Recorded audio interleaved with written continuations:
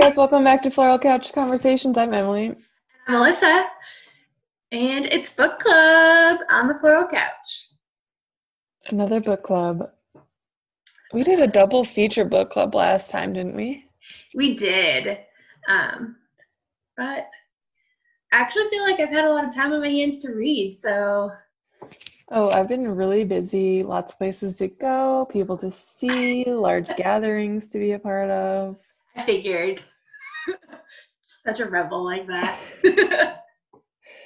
I'm just kidding, but I did go to a wedding like literally the day before all of this stuff started happening. So I mean, but I have been quarantining since then, so which is very responsible of you. um Have you picked up any fun new hobbies in your quarantine? Nothing but fun here. I've done 3 puzzles and almost finished a 4th. I bought a Disney 4-pack of puzzles at Target. Highly recommend. It's like just the right amount that you're not like going crazy. You can finish it and it's fine. The Cinderella one I'm doing right now is kind of hard, but How many pieces? 500. Okay. And just been watching a lot of TV. We watched all of the Tiger King documentary on Oh, Netflix. what did you think? I've heard about it like on so many podcasts. So it is crazy, and everyone on there is crazy. Like there's no one to root for. It's just like a shit show the whole time. And like the guy, one of the guys, like the main guy they talk about, ends up going to jail, and you're like, and some people think that they framed him, and some people think that he actually did it, but I don't know. I couldn't tell you what my opinion was. Like, he seems crazy. The person he tried to kill seems crazy. The other guy that they talked about was crazy. So, It's a but no win. it was really entertaining. So, and like every episode takes a new twist, and you're just like, what? So is that on Netflix? It is. Okay, I might have to check it out. I've been binging All American season 2, which 10 out of 10 would recommend everyone watch All American. It's like a teenage like football player kind of, but they deal with like lots of like heavier issues like sexuality and racism, and I don't know, it's very, very good. Is that an ABC Family show or Freeform? No, it's actually a CW show. Oh, But that would have been my next guess. Teenage. yes, but I don't know, I'm obsessed. I feel like it's very much underrated. Okay, maybe I'll check it out. I was also going to tell you that you inspired me. My Minnesota Twins stadium puzzle came in the mail today because I've been wanting to do a puzzle and also missing baseball. So You sent me a picture of it, and it's 1,000 pieces. And when I saw that, I was like, wow, good luck. That looks complicated. I mean, I guess we will see, but give it a try. Something to keep me busy. Got plenty of time. Yeah. I also feel like I've talked to like 3 different people that are learning to bake bread. Bake bread. Yeah, I feel like that's like what everyone's doing in quarantine. Is I either have seen a waffles or lot of bread. people baking bread on Instagram. Yeah. Can't say that is what I will be doing, but good for them. Yeah, I mean, it can be a fun hobby, but Actually, shout out to one of our faithful listeners, Madison. She has been baking sourdough bread and like names her sourdough starter and like documents all of her bread baking on Instagram and Snapchat. So I I'm love sure it. she'll be happy we mentioned this. Perfect. Well, we in this episode are going to talk about our March book club book, which is The Girl They Left Behind by Roxanne Veletzos, and then announce our April book club book, which is More Than Words by Jill Santopolo. So you have plenty to read during this time. Indeed. Block your calendar. Should we start off with the girl they left behind? Let's do it. So we have chatted a little bit about this before, and you really liked this book, and I thought this book was okay. Yes. Did not really like it that much. Yes. So tell us your thoughts. I really did enjoy it. I think partially because the chapters are really small, so I felt like I was like flying through it, and that just like helps me as someone who had to learn to like to read. But I also felt like the story was really interesting, and I like wanted to know how it ended. So I really enjoyed it. It was kind of broken up into 3 different parts, and it's about this little girl whose parents had to escape. In I think were they in Romania, and then they had to escape because they were Jewish, and so they knew that they would all likely, World War II time. Yes. And let's mention that. Yes, so I'm not just sound like an oh my gosh. So then they knew that they'd be more likely to be killed if they had their 4-year-old daughter with them. So they decided to leave her on like the stairs of an orphanage where they knew she would be found. And taken care of. And so she was adopted, and it kind of goes through her life of like being adopted and kind of her whole journey while living in Romania during this like time under both German rule and Russian rule. What did you think of it? So I thought it was a good story, but the whole time I just kind of felt like foggy. Like I couldn't really tell who was talking, whose opinion we were reading, like what was going on, and I just didn't really feel connected to any of the characters. And so like it wasn't like emotional for me, and I felt like it needed a lot more context of who the different characters were and like what the historical, like what was happening in history at the time, because I couldn't really even tell like in the different parts, like is this the Nazis are talking about, or is this Russian leaders? Like it wasn't really clear, and so I didn't feel like I had like an accurate historical representation of what was going on, and I couldn't get in touch with the characters, and so I was kind of just like trying to get through it basically to finish it. Yeah, no, I think that's fair. I do think that it got a little confusing, especially because like I'm not a history person, so like dates and stuff, so, like it'll kind of describe what was going on, and then the next chapter like it'll jump ahead a couple years and just have the date, and right. I don't really like I don't know enough to know what has changed in those 2 years, like in the time. Yeah, like I felt like I knew enough about the timeline of World War II to kind of be like, okay, this is maybe what was going on, but still like a little bit of information would have been helpful. Well, and especially because it all takes place in Bucharest, which I can't say that I am up to date on their transitions of authority, I guess. But yeah, so those are my thoughts. Should we jump into some questions? Let's do it. Okay, first question.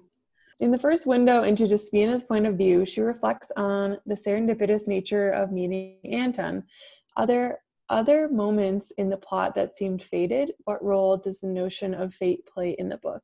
It kind of seems like it's a little bit of a theme throughout, like both in Anton's life and like as things happen, like people come into their lives, like Victor came into their lives and he helped them, and Anton was like struggling as a teenager and like happened upon this store that became like his life. And like when Natalia was really sick, they happened upon a soldier who was able and willing to help them get to a hospital. Right. And then all those little things. And the eventual like escape back to America, like everything kind of fell into place. I can't say that I picked up on fate being a theme before like the question was posed. Like it's not something that I was like, oh, this was fated to happen like throughout the story. Like just looking back, it makes sense, but I think because it was like so dark, a lot of it, that I like had to step back and be like, oh yeah, that was fate that happened that way. Yeah. Well, I think it's no more of a fate theme than regular life is. Like all these Yes, kinds of events happen to every person every day, shaping their lives. So, I would agree with that. okay, next question. The girl they left behind is separated into three parts: Anton and Despina, Natalia, and Victor. Why do you think Roxanne Valletta chose to structure the novel this way? How did each part contribute to the overarching narrative? I feel like each part was kind of the most influential person in Natalia's life at that time. So like at the beginning, it was like her birth parents who were like her main caregivers, and then it was her adoptive mother who again was her main caregiver and her main confidant, and they spent the most time together. And then lastly, it was Victor who she kind of fell in love with.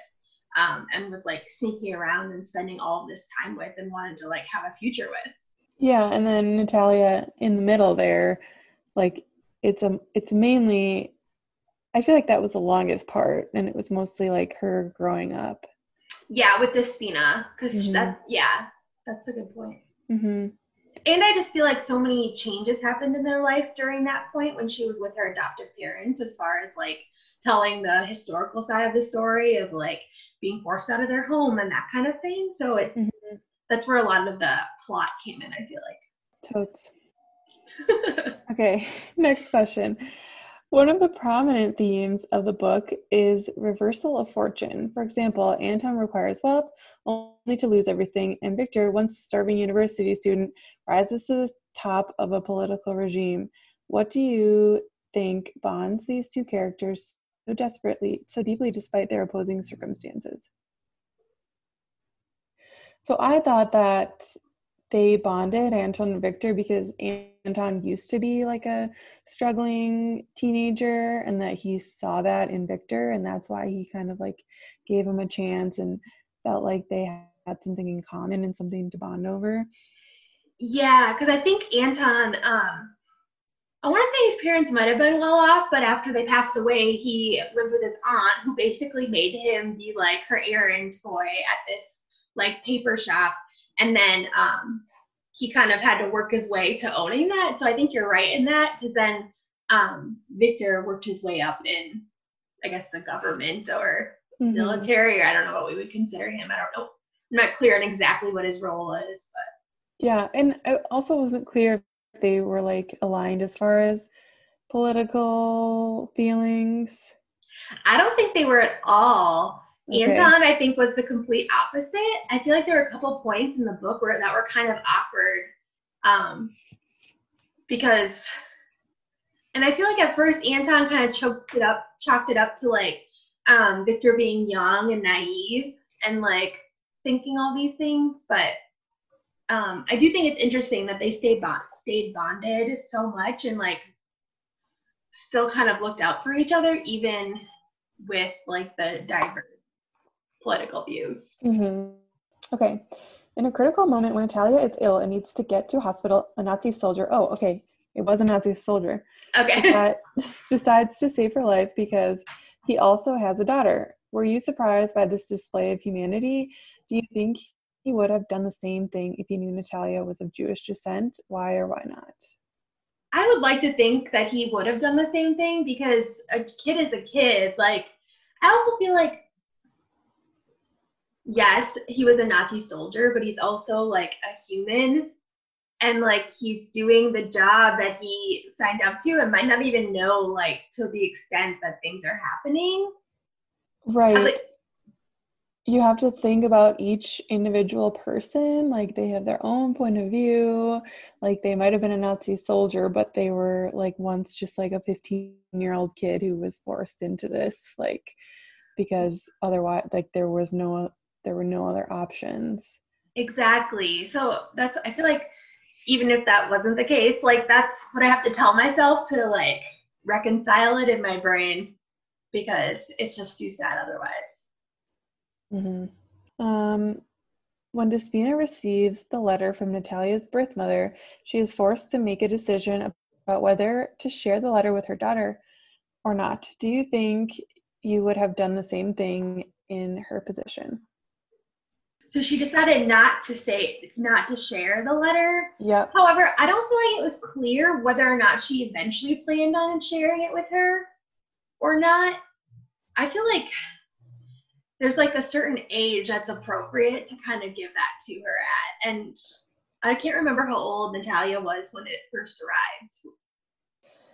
Yeah, I would agree with that. I obviously don't have adopted children.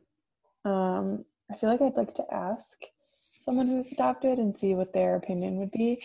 But yeah, I definitely would give my child the option and say like, hey, unless I knew it was like a bad situation and that they shouldn't be in contact.